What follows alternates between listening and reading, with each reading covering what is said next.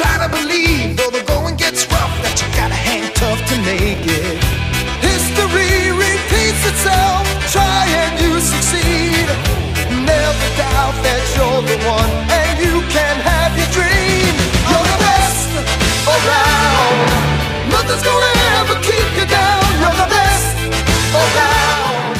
And nothing's gonna ever keep you down. Welcome back to the Ninja Nerd Warrior podcast for Monday, June 15th. Are you guys ready? Are you ready? This is going to be the greatest wrestling review of the greatest wrestling match of all times. Are you guys sick of that shit yet? Oh my god, I've had to listen to that for what, a month now? The greatest wrestling match ever. WWE really knows how to fucking hammer their branding home, don't they? Holy shit, I've watched porn that was more subtle than WWE's marketing. Dear God. Now let me go ahead and let you guys know what you're in store for. After 3 months in quarantine, today was my first day back at work. And it was brought sharply to my attention how much I fucking hate my day job. Yeah, that happened. So, and in the last 3 months, I don't think I've gone to bed before 3 a.m. because there's no place else to go. Like, fuck it, there's nothing to do. Well, I got called back into work at 7 a.m., so you can just imagine what a great mood I was in to start this bullshit. So, if I'm a little off today, if I'm just a crusty little bastard, just let me know. I appreciate it. Alright, so, before we cover the greatest wrestling match ever, got some stuff to cover. Starting off on a bit of a sad note. Longtime DC Comics and Batman writer Denny O'Neil passes away at the age of 82. And super bummed out. I've been reading comics since I was a kid, and I grew up on mostly DC stuff. And I've never really, for the longest time, I didn't really pay attention to who wrote what. I paid attention to, you know what, that was a really damn good story. And, you know, when you read The Killing Joke and The Long Halloween, you read Dark Knight Returns, you read, you know, some great stories. Maybe I know I'm not, maybe this is just me. I just go, dude, that's a great story. That's an awesome story. And then later on, down the road, when I hear, oh, that was a Denny O'Neil story, or that was a Mark Miller story, or Frank Miller story. And then you start putting the pieces together, and you're like, oh, wow, okay. So when I read that Denny O'Neil passed away, I got super bummed out. Like, I got really bummed out. And so I am just going to say this to Mr. O'Neil. Rest in peace. And thank you so much for your contributions to my childhood. Thank you. All right, we're going to try and change gears here and bring the vibe up a little bit. We got a trailer for the third Bill and Ted movie, Bill and Ted Face the Music. Is the movie going to suck? Probably. But it's going to be fun as shit.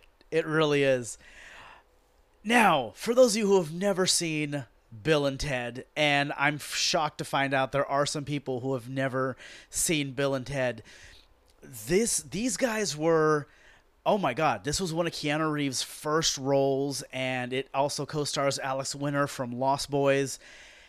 And it starts out, they play Bill S. Preston and Ted Theodore Logan, who are, when we meet them, they're these high school students, but we find out that they are destined to become this amazing rock and roll band. Their music aligns the planets and brings harmony to the universe.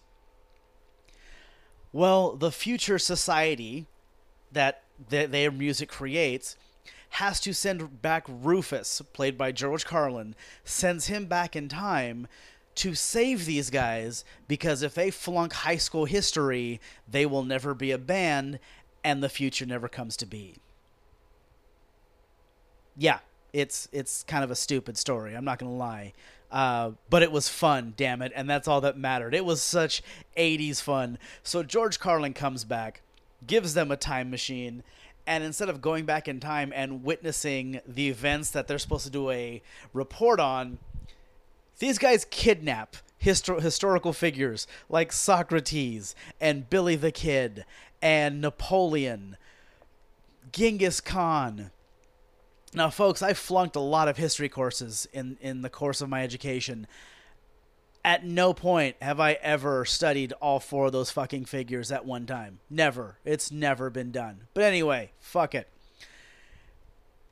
So, Bill and Ted's Excellent Adventure was really fun. So, of course, they're going to do a sequel because Hollywood has to pillage the shit out of anything that's a marginal success. And they do Bill and Ted's Bogus Journey, where they are killed by robot Bill and Ted's. And then they play Twister with Death. They beat Death, and Death has to bring them back to life. Not a lot of hope for this third movie. I'm not gonna lie. From a storyline point of view, like, these first 2 movies were great when I was 13. Okay, when I was young and stupid, these movies were awesome. I'm not young anymore. Still pretty stupid at times. So we get this trailer, and it's 30 years later. They've acknowledged it's 30 years later. And for some reason, their music just hasn't aligned the stars. It hasn't created this utopian society the way it was supposed to. And so now they actually have to go into the future and steal the song that they're supposed to write that makes them famous, steal it from themselves. Okay, we're looking at some Back to the Future, like, time travel theory here, so don't pay attention to the details. It's just going to make you angry. This movie has been seriously 30 years in the making. We have seriously been waiting 30 years for this. And so I don't have high hopes for it being great. On top of that, it's Keanu Reeves. Like, we've watched Keanu Reeves be Neo, and we've watched him be John Wick. We've watched him fucking kill people. And now we kind of have to kind of backpedal a little bit and take him back to being that just little stoner metalhead dude. So hopefully it'll be done, very well. Again, I don't want the movie to be good. I just want it to be fun. So if you, I'm saying so a lot. Again, I'm on like 4 hours sleep, folks. So if you, again, there, I just said it again. If you hear me say so a lot, that's just my brain buffering. So you're going to have to put up with that, like I just did it again. Anyway, check it out. The trailer is on YouTube. It's really fun. It's only like 3 minutes because, well, it's a fucking trailer. But go check it out. Bill and Ted Face the Music. It looks interesting. Not going to lie. All right, third and final story before we get to the greatest wrestling match ever. You feel that? That's called building suspense. Broadcasting 101, folks. I didn't take broadcasting, but I hear that's how it's done. Anyway, Sony made an announcement that they are doing a Spider-Man Miles Morales video game for the new PlayStation 5. Not a big Miles Morales fan. Sorry, I'm kind of a Spider-Man snob. Now, I did say that I grew up on mostly DC stuff, but I did enjoy some Marvel when I was, reading comics when I started as a kid, and Peter Parker's always been my Spider-Man. If you like Miles Morales, more power to you. That's awesome. I'm not saying he's a bad Spider-Man. He's just not my Spider-Man. But I thought it was kind of awesome. I saw the trailers for the video game, and the game looks fucking fantastic. Like, if I owned a PlayStation, I would definitely buy this game. Sorry, folks. I'm an Xbox guy. Again, no hate for anybody who plays PlayStation. Awesome. Go for it. But if I owned a PlayStation, I would pick up this game. This game looks badass. So, yeah, they're coming out with the Spider-Man Miles Morales game for the PS5. So, check that one out. It is now time. Ladies and gentlemen, boys and girls, children of all ages, I give you the greatest wrestling match ever. Sort of. Anyway, that's it. That's the branding that they fucking hammered to this pay-per-view. Did it live up to the hype? Not looking good. But we start this show with a triple threat match for the women's tag team title. We have Alexa Bliss and Nikki Cross versus the Iconics versus Sasha and Bayley. If you guys missed this match, you missed nothing. Seriously. I mean, this was just... WWE does this kind of paint by numbers thing in a lot of cases. Very few times will you see them kind of go outside the box. And their triple threat matches aren't one of them. No, they do not think outside the box on a lot of stuff. Here is every triple threat. Here's every WWE triple threat match you'll ever see. 3 people start the match. 1 person gets tossed outside. You'll see 2 people start to work, and then here comes that 3rd person. Somebody else gets tossed out of the ring. Lather, rinse, repeat. So, this match was no exception. And here's the finish to every WWE triple threat ever. 1 person hits a finish. The person who's outside the ring comes in, steals the pin.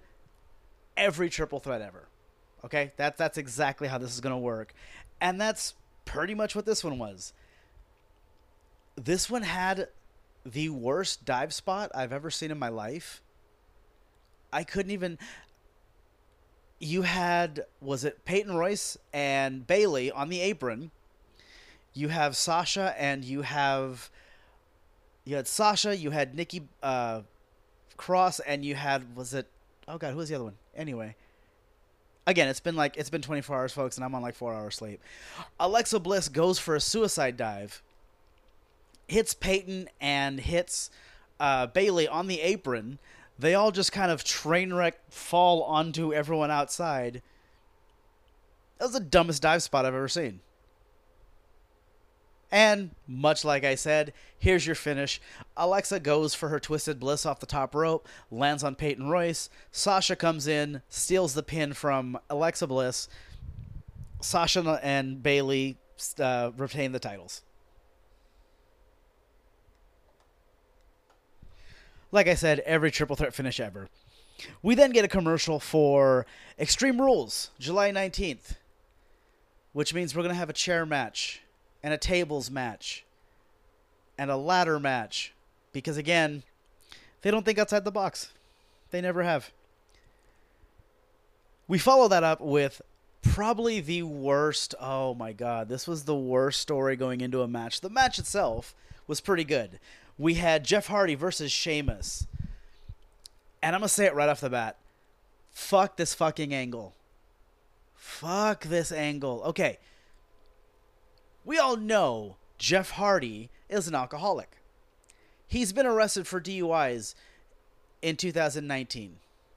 2009, 2011, 2012, 2015. Like, they actually had a running list of his DUIs. All right. And here's the thing with these angles, all right? I just transitioned from so to all right. Anyway, this is me thinking out loud, folks. Here's what I hate about this angle. It didn't work when you did it with Road Warrior Hawk. My fault. It didn't work with Road Warrior Hawk, did it? It didn't work in WCW when you did it with Scott Hall. It didn't work in the late 90s when Jake the Snake came back. But they just keep going back and just hammering. Hey, remember when you fucked up and relapsed on drugs or alcohol? Kind of a fucked up thing to do. But that was the backstory leading into this match. And like I said, the match itself was really good. I mean, these guys, Jeff Hardy and Sheamus, they're damn good workers. And these guys just went in. It was a fight. I cannot get in this match before I start with the drug test angle. Folks, I think I've told you, I don't watch a whole lot of WWE television since the crowds have been gone. It's just the energy's not there. And I swear, since the energy has been gone, the storylines have been borderline retarded. So, this storyline starts with Sheamus jumps Jeff Hardy when he got to the building. He jumps him, he pours bourbon all over him, and puts him in the bushes. He steals Jeff Hardy's rental car. He tries to kill Elias And then he leaves the bottle of bourbon in the car to frame Jeff Hardy. Now, if this was an episode of Law and Order, this is attempted murder. But since it's WWE, it's a reason for them to wrestle. Fuck. Okay. So we're doing this shit. It leads to the contract signings, which, let's face it, contract signings always suck. They always do. They have sucked for the last 10 years, 15 years. But Sheamus says, I'm not going to sign this contract until you take a piss test. What? And they have like a little privacy booth. So Jeff can take a piss in the ring. And Jeff comes out with, I swear to God, what had to have been a pitcher of urine. This was an entire carafe of fucking piss. And you see where this is going. Like, let's not be... Again, WWE, about as subtle as a punch in the face. It really is. You see where this is going. So I'm just sitting there thinking, just grab the fucking thing and throw the piss in his face. Because you know you're going to. You did the same thing with Shawn Michaels way back when. Like, don't act like this is new. And Jeff grabs the carafe of urine. And he says...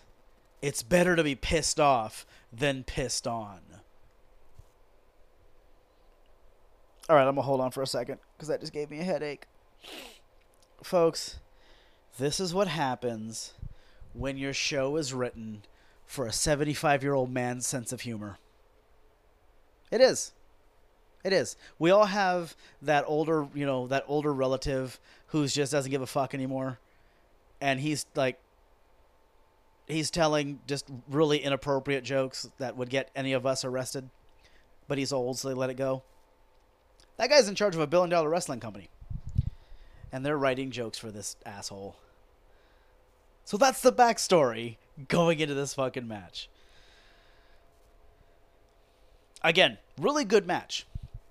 Psychology kind of pissed me off. Because the beginning... I mean, these guys started hot. These guys just beating the piss out of each other. And Jeff starts working over Sheamus's leg. And even on commentary, they acknowledged it. They said, this is a really good idea, but he can't throw that brogue kick if he can't plant off that leg. Which is not true, because if you've ever seen, Sheamus plants off the right, bicycles, and hits him with the right foot. But, points to Michael Cole for trying. So he's working over Jeff's knee. Excuse me, Jeff is working over Sheamus's knee. And he's on this knee, he's working on him. And all of a sudden, Sheamus goes for a suplex on a bad knee. Slams Jeff knee first onto the post. So now Jeff Hardy has a knee injury. You know what happened then? Nothing. Nothing fucking happened. Both guys' knees were fine. Neither person sold a knee injury after that. Knee injury didn't play into the finish of the match. Nothing happened. Oh my God, this is fucking stupid. Jeff Hardy's Hot Topic shirt took more damage than his knee did. Because Shane was just ripping the shit out of that Hot Topic shirt. I was like, fuck. So anyway, finish of the match. Jeff goes for that. You know where he runs along the guardrail? Which is increasingly hard to do when there's hockey glass up against the guardrails. But he pulls it off. He runs along the rail. He jumps. Sheamus hits him with a brogue kick. Just right in the fucking mouth. I laughed. Sheamus throws him in the ring. Another brogue kick. Sheamus gets the win. And the heel who assaulted Jeff Hardy, framed him for attempted murder, got the clean pin. That's WWE for you, folks. Because you gotta get heat. Now, as if this show hasn't pissed me off enough, the next match is for the WWE Raw Women's title. Asuka versus Nia Jax. Fuck. This match was the drizzling shits. It really was. It was a match with Asuka. Asuka, hands down, one of the top 5 workers in the entire company, and this match still sucked. Here are the positives. The positive, this is a dirt simple match to do. You have Nia, the heel, 3 times as big as Asuka, the babyface. Fucking dirt simple. Okay? This is a David and Goliath story, and that's how they worked it. Asuka is fighting from underneath, while Nia is she's Godzilla. She's taking her time, she's getting heat, she is doing mainly everything she's supposed to. This is dirt simple, okay? And up until, the whole match, probably I'm halfway through the match and I'm thinking, they haven't fucked anything up yet. And this is Nia Jax we're talking about, so I'm kind of shocked here. But they haven't fucked anything up. And then I have a realization, oh shit, Charlotte's coming out. Son of a bitch. And then I'm angry. And then I'm just fucking angry. Because Charlotte Flair is going to somehow get onto this fucking pay-per-view. Asuka ends up sitting on the top rope. Nia comes in. Asuka goes for an armbar, that draping armbar that Ronda Rousey used to do. But somebody fucked up. I don't know if it was Asuka. I don't know if it was Nia. Because Asuka just falls out of the fucking ring. Just lands on her head on the apron. Ends up outside. Nia comes out after her. Asuka does a fucking sweet, just running, jumping, float over armbar. It's a beautiful armbar outside the ring.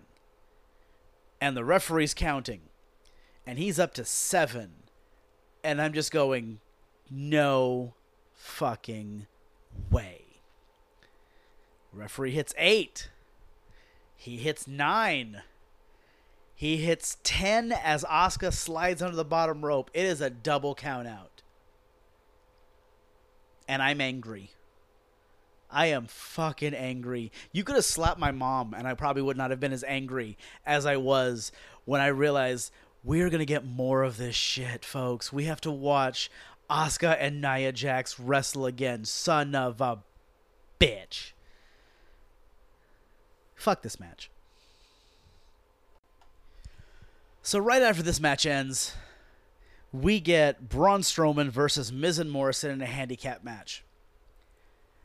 And it's at this point I'm convinced they are intentionally lowering the bar, just lowering our expectations so Edge and Orton don't have to work that hard. I'm convinced of this. I'm also reminded, hey, remember the last time Braun held a championship? Guys, remember what happened? He got suckered into a 3-on-1 handicap match, and he got beat for said championship. He's wrestling Miz and Morrison, and I'm thinking, fuck, which one are they putting the title on? And then I have this nightmare. I have this brief horrifying vision. Miz and Morrison are going to beat him for the Universal title, and then Otis is going to cash in. And Otis walks out of here as the Universal Champion. Thankfully, it didn't happen. I've never been so happy to be wrong. But remember I told you WB has their paint by numbers. They have their signatures. They have their things they always go back to. And Vince is the worst one. Every time things get bad, Vince goes back to a big guy. We need a big guy. We need somebody that stands out at an airport. You just look at him and you marvel at how big he is. I want you guys to take a minute. And I want you to remember some of the great big men of the past. Remember Big Cass? Remember how iconic the Great Khali was? Let's go back a little further. Remember a guy named Matt Morgan? Oh, hold on. Nathan Jones? You guys remember all these fucking big guys that were just huge box office draws? Let's not forget Test. God rest him. Yeah. Every time Vince gets in trouble, he goes back to a big man. Hasn't worked in 20 fucking years. Now you can make arguments for the Big Show. I wouldn't hold that against you. But think about it. Who was the last great big man WWE produced? Kane. The last great big man. Now, I'm not going to give it to Big Show because they did not produce him. WCW did. So as great a big man as Big Show is, not a WWE product. Anyway, this shit's getting away from me. Anyway, Michael Cole starts the match by saying, can Braun defend the title from these pranksters? Fucking pranksters? Seriously? Not these athletes? Not these competitors? Not these former fucking champions? Can Braun defend the title from these pranksters? And then we get this long video montage of Miz and Morrison pranking Braun Strowman. They fucked with his protein shake, so it blew up in his face.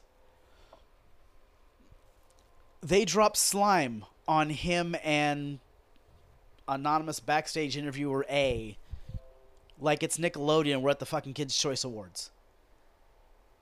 They smashed the window of what I swear to God was a Chevy Malibu, but they said it was a Pontiac Grand National. All right, I know a fucking Malibu when I see one. Again, this is the lead up to this title match. What happened to Bray Wyatt? I'm just asking. What happened to Bray Wyatt? Anyway, you guys want a great drinking game? Here's a great drinking game. Before a Braun Strowman match, take a shot. Decide that you're going to take a shot every time he goes all runaway retard and just runs into some shit. That's what Braun Strowman does. That in every match, he starts running and just runs face first into some shit. Which was Goldberg's gimmick for the longest time. But that's Braun Strowman does this in every fucking match. He just head of steam and just runs face first into some shit. Decent match. Miz and Morrison they're flying around. They are doing what little guys should do. They're flying around. They're being really great baby faces. They're using their speed. They're hitting and running. They're making the big guy come to them. It's great ring psychology for baby faces. And it's about the 11-minute mark, and Braun just runs shoulder first into the ring post. I went, oh shit. We made it all the way to 11 minutes before he went runaway retard and just ran into some stupid shit. And finishes this match. Morrison goes for the pin, and Miz pulls him off because it was told to us 20 minutes before the match. These guys went in with the game plan. They were going to be co-Universal Champions. You know, like Jericho and Chyna did with the Intercontinental Championship back in like 97, 98? Yeah, that shit. Remember Lay Cool? When Lay Cool split the women's title? Like cut the belt right in half? Same shit. Different day. So we're told 20 minutes before the match that no, only one of them can be Universal Champion. So Morrison's got him beat. Miz pulls him off. And Morrison just looks at him like, bro, what the fuck? And Miz just goes, and Miz realizes I've got a reality show, a hot wife, and this stupid fucking game show coming up. Here, you can be the champion, and throws Morrison on top. Braun kicks out. Miz gets tossed over the rope. Morrison gets power slammed. And Braun Strowman goes over clean. This was a waste of fucking time. Alright, folks, we immediately follow that match with what I thought, honestly, was going to be the best match on the show. For those of you who, if you guys if you guys listen to Busted Open Radio on Sirius Satellite Radio with, I'm totally blanking on the host's name. But they have co-hosts like Mark Henry, Tommy Dreamer, Bully Ray, Dave LaGreca. I'm sorry. Dave LaGreca is the guy's name. And it's a great show. Really great show. I listened to it right before, I want to say Thursday or Friday. It's like Thursday or Friday I listened to it. And Bully Ray's on there, and he's talking about this match. Bully Ray got me so hyped up that I actually thought Bobby Lashley was going to take the World Heavyweight title. And here's what Bully Ray said. In the social political climate we have going on right now, with all of the, all of the protests and everything that's going on, and the Black Lives Matter and everything, what better time to put your heavyweight title on just an African-American alpha male like Bobby Lashley? Think about this for a second. How many people, besides Brock Lesnar, take Brock Lesnar out of the equation, how many full-time members of the WWE roster are more legit than Bobby Lashley? National amateur wrestling champion, won national titles. He was was in the Army. He served in the Army. He won championships while competing in the Army. He is a former MMA fighter. He might be a current MMA fighter. I'm not sure. I don't know what his status is, but the guy has fought for Bellator. Like, you could not get more legit in your full-time members of your roster than Bobby Lashley. And here was when Bully Ray starts talking about that, I got hype. I got so hyped up, and I'm thinking, they're going to put this fucking title on him. Here's how I pictured this, folks. Here's how I picture this. Bobby goes in. These two guys beat the shit out of each other. Bobby beats him clean. Beats Drew McIntyre. Now, I know, way too soon to take the title off Drew McIntyre, but there's nothing saying he couldn't regain the title back at SummerSlam. So, Drew McIntyre drops the title to Bobby Lashley. During the post-match celebration, Lashley spears MVP. There's his babyface turn. And now you have this champion who's on his own. Did anybody see when Bobby Lashley was champion back in Impact? How fucking great he was back then? Dude, he was seriously... Oh my god, he was a total heel champion, but he was amazing. And there were videos of him. I thought these were great. He's in the gym, and he's on the treadmill with the championship belt covering the front of the treadmill. I thought that was awesome. He's doing pull-ups with the championship belt hung up. I mean, they did such a great job with him as champion, and I just thought, because Bubba Ray got me hyped all the shit, that, dude, WWE has seriously missed the boat on this guy. And I convinced myself that Bobby Lashley was winning the title at Backlash. Shit didn't happen that way. So, here's what did happen. These guys come out, and this has a big fight feel. This really had like a big match feel. And Lashley jumps him before the bell. Jumps Drew McIntyre, puts him in the full Nelson, and he's just ragdolling this guy around. Which is saying something, because what does McIntyre go? Like 275, 280? Legit like 6'6", 6'7"? He's just ragdolling this poor dude around, and I'm sitting there thinking, well, here's their out. This is how they're going to do it. Drew's going to drop the title, and then you can come on Raw tomorrow and say Drew was 100%. That's why Lashley beat him. These guys beat the shit out of each other. These guys, oh my god. And this was a big man battle. This was just two big men, just two meatheads. This was a bar fight, is what this was. And it didn't get scary until they got outside. Lashley goes to pick Drew up in a fireman's carry. And Lashley is just a strong fucking dude. Really strong dude. And Lashley's a strong dude. Drew's a hell of a worker. I don't think Lashley was prepared for Drew to actually go up on this fireman's carry, and Drew went up like a feather. He went up great, to the point where Lashley actually loses control of him. He's trying, and he just drops the poor guy on his head outside the ring. Oh, that's gotta suck. Goes for it again. It almost happens again. And Lashley's like, fuck this guy. And just throws him into the ring post.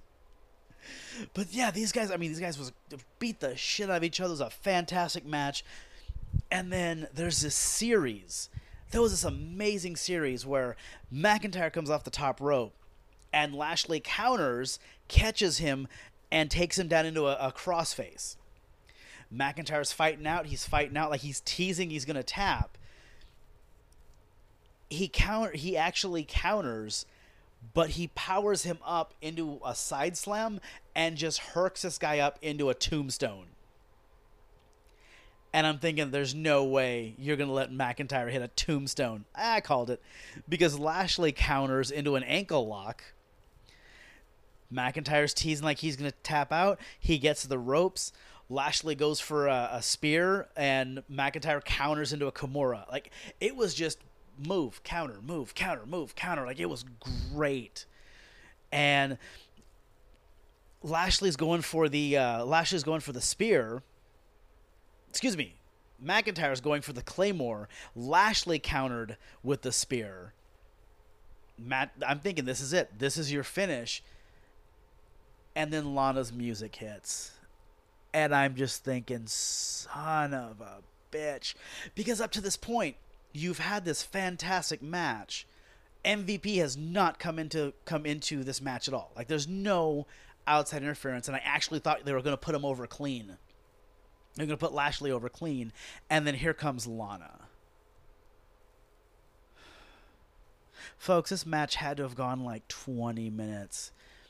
And when you watch a match go that long and you get as invested as I did, obviously, you don't want to see a fuck finish.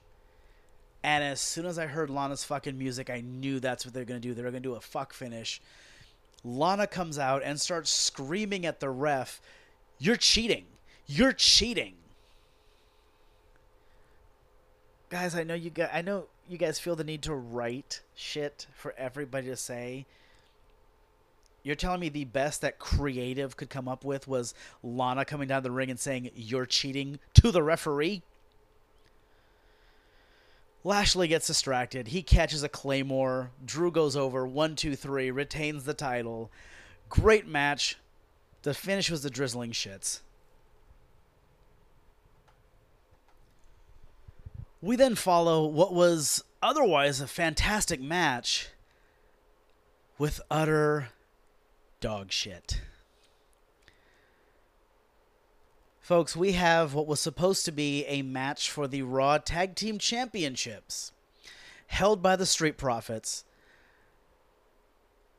Now, I told you guys I don't watch a whole lot of Raw and SmackDown, and in most cases what I mean by that is I watch both shows, and I just fast forward through the bullshit. Especially with Raw. I'm not going to sit there and watch 3 hours.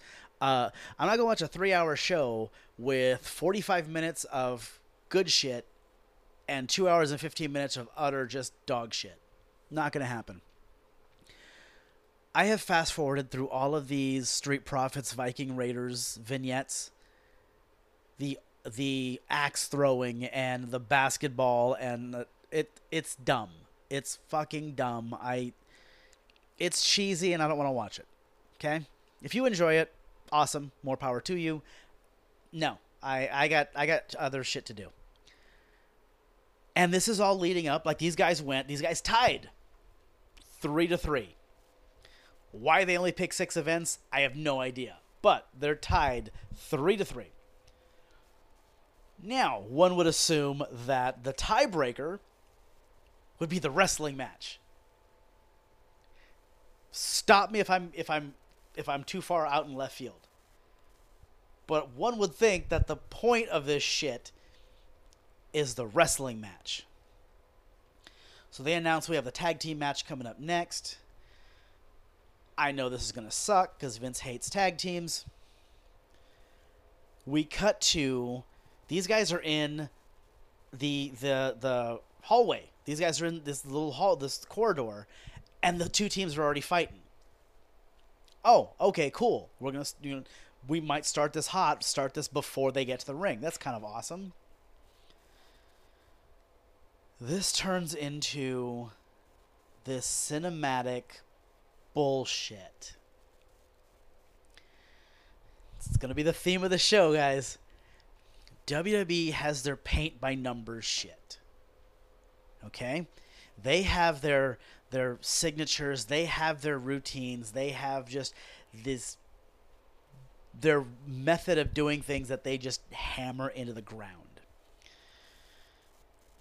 What makes it worse is every once in a while, once every 10 years, they come up with something new. And it's great at the time. And then WWE has to hammer the shit out of that until you're sick of it. Okay?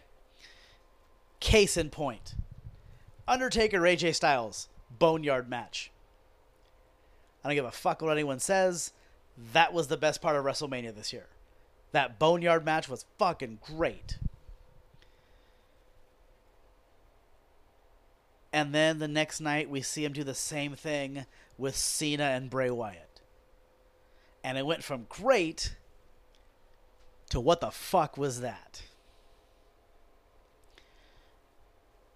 They had to do it again tonight with the Viking Raiders and the Street Profits. But this time they had to make it funny. They got to do comedy. Because I know... When I think comedy, I think the sense of humor of a 75-year-old man. That's what I think. What the fuck was... There was bowling balls. And Ivar rolls a bowling ball right into... can't remember who it was. Into his nuts. And just so WB makes sure you know it's funny... We have to leave the camera on his face for like 2.5 minutes because he's making a funny face.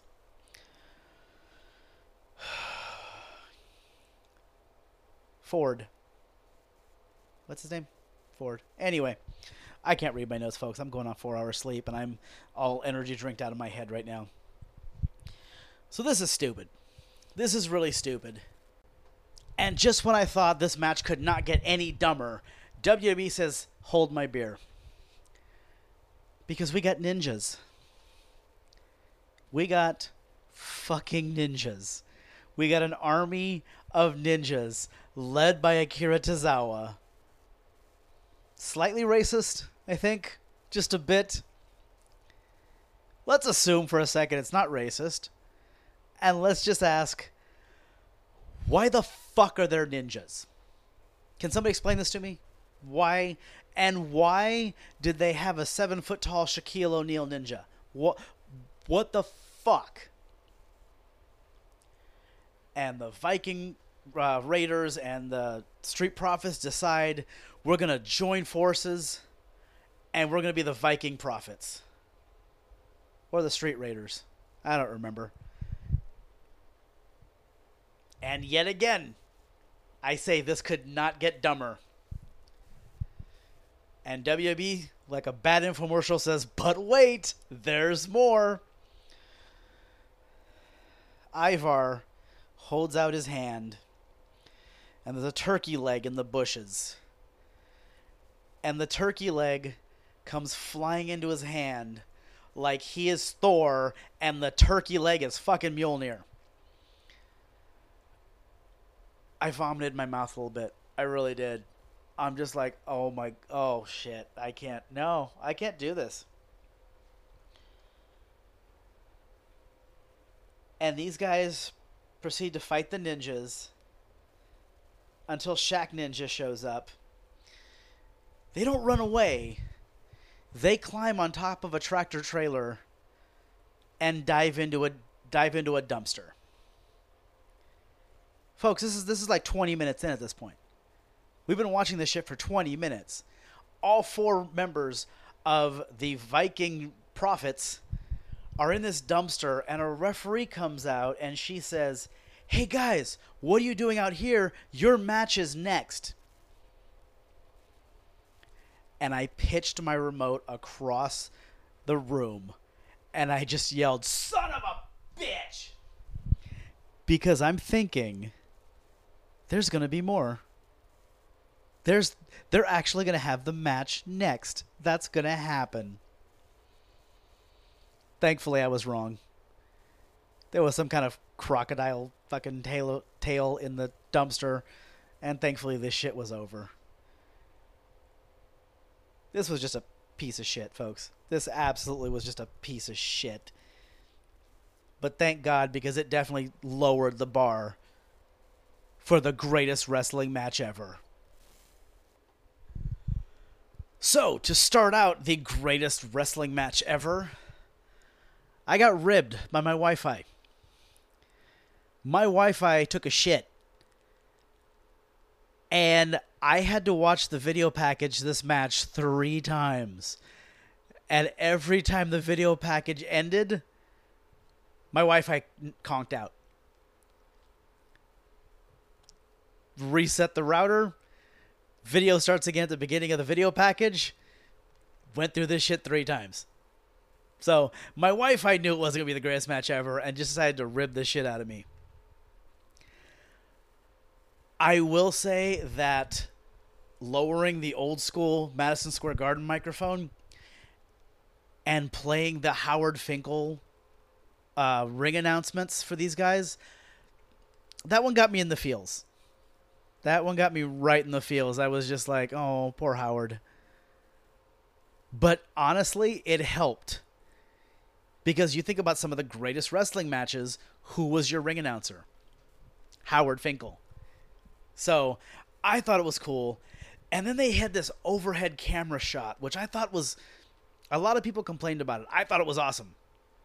Because if you remember, you watched those old, like, Don King production boxing matches, especially the Tyson ones, they always had that overhead camera shot.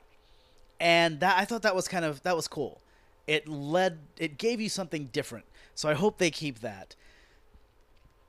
And then for some reason, they go to lock up and there's a camera underneath for like a second. And I'm thinking, you know what? I just gave you guys the benefit of the doubt and you fucked it up. You did something cool and then you did something stupid. The ring announcer said greatest wrestling match ever like 8 more times. And if they said it again, I was going to fucking vomit. But I'm going to say this.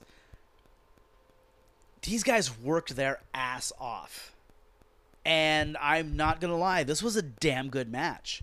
Wasn't the greatest ever. Because greatest wrestling match ever, you're talking, you've got to beat out Shawn Michaels and The Undertaker. You've got to beat out Ricky Steamboat and Ric Flair. You've got to beat out Kenny Omega and Kazuchika Okada. Those are some big fucking shoes. And they didn't do it. Arguably, this was the greatest match either of these two guys ever had. Especially Randy. Randy's got 2 speeds. Slow and stop. Worked his ass off. What was great was these guys... This was a clinic. Anybody who wants to be a wrestler, watch this match. Because it started out super basic. Okay? The story they told. These guys went hold, counter, hold, counter. These were awesome. And the best thing was the story they told coming into this was that Edge has been out of the ring for 9 years. And Orton says, you can't beat me in a straight-up wrestling match.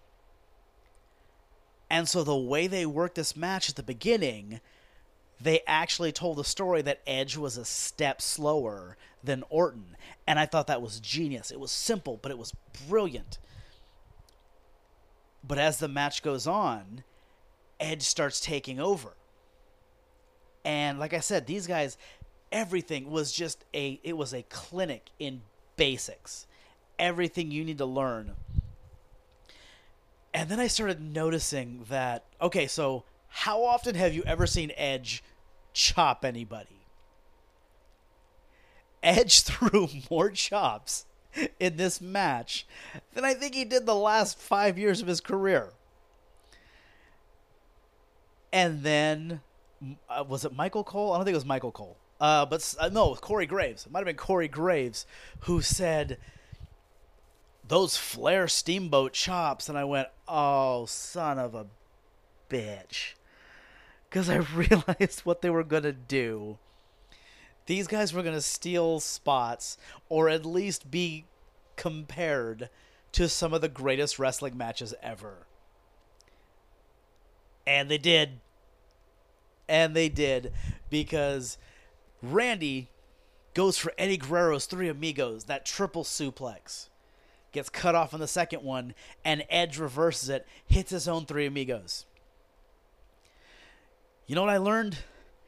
Eddie made that shit look easy. Because neither one of these fucking guys could hit Three Amigos. You hit the suplex, roll your hips, and roll the guy back up. I didn't realize how easy Eddie made this shit look until I saw Orton and Edge fuck this shit up. Orton hits an Olympic slam. Orton has never hit an Olympic slam in his life. Pulls out an Olympic slam in this match. Orton hooks him up for a pedigree. And I'm just like, oh my God. Hits a pedigree, covers him. Edge kicks out on 2. And Orton looks at him like, Orton looks at the referee like, what the fuck? Nobody kicks out of the pedigree. What the fuck? And I laughed. I laughed hysterically. Edge hit a rock bottom. I thought that was awesome. And then Edge goes for a sharpshooter because every Canadian knows the sharpshooter. That's just, yeah, it's a national one.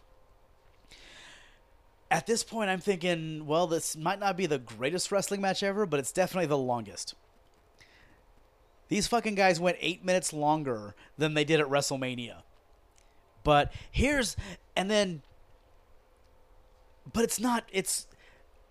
the Mania match seemed to drag a little bit. This one didn't seem to drag. But you could tell they gave these guys some time. And then Orton sets up for the punt, and I'm going, you haven't seen the punt in like easily 10 years. I might be exaggerating just a little bit by 2 or 3 years. But seriously, you haven't seen the punt in like 7 to 10 years. And I used to love it when he did that. He stiffed the shit out of a lot of guys. Remember when he caved in John Cena's dad's face? It's probably why they stopped letting Orton do the punt. But he's getting ready to hit that punt. And as he's going for it, Edge hits the spear. And just for good measure, Edge gets up, hits another spear, covers him, 1, 2, Orton kicks out. Edge's facials were fantastic because he's just like, what the fuck do I hit him with now? What the fuck? And he cinches in that head and arm choke, that standing head and arm choke, which, folks, I'm not a white belt in jiu-jitsu. I'm actually below white belt level. But even I know, take that fucker down. Got a head and arm choke, take that bitch to the ground. But Edge goes for the standing head and arm choke. And this is where the genius comes in. Brian Alvarez, he predicted this weeks ago, and I'm a big Brian Alvarez mark. I'm not gonna lie. Alvarez predicts somehow Randy cheats, and that's how he wins the match. And then you have this angle where, well, it would have been the greatest wrestling match, but Randy Orton, that piece of shit, cheated. Edge goes for that head and arm choke, which he's nicknamed the Anti-Venom. Orton knees him in the balls. Edge goes down like a big sack of shit. Orton hits that punt, covers him, 1, 2, 3, and Orton wins the greatest wrestling match ever. I will definitely say this was the greatest wrestling match that evening. There was a New Japan show, so might not have been. Depending on what time zone you're in, it might have been the greatest wrestling match. It might not have been. But these guys did work their ass off. I thought this was great. I'm not going to say it was the greatest wrestling match ever, but it was definitely the best match either one of them ever had.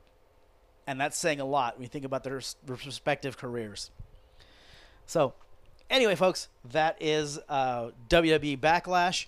We're right about the 55-minute mark. So I'm going to go ahead and I'm going to do my my advertisements right here. I'll come back for the plugs. Thank you guys for hanging out with me again, and I will talk to you next time. All right, guys, thanks for letting me pay some bills there. And I am the Ninja Nerd Warrior, and you can find me on all forms of social media. You can find me on Facebook, Twitter, Instagram, and YouTube. And feel free to go on any of those and drop me a line. Send me a message. Let me know if you like the show. If you don't like the show, don't hit me up. And you can also find this podcast anywhere you get your favorite podcast from, on Spotify, on Apple Podcasts, Google Podcasts. And with that, I will say goodnight, and I will talk to you guys later. Bye-bye.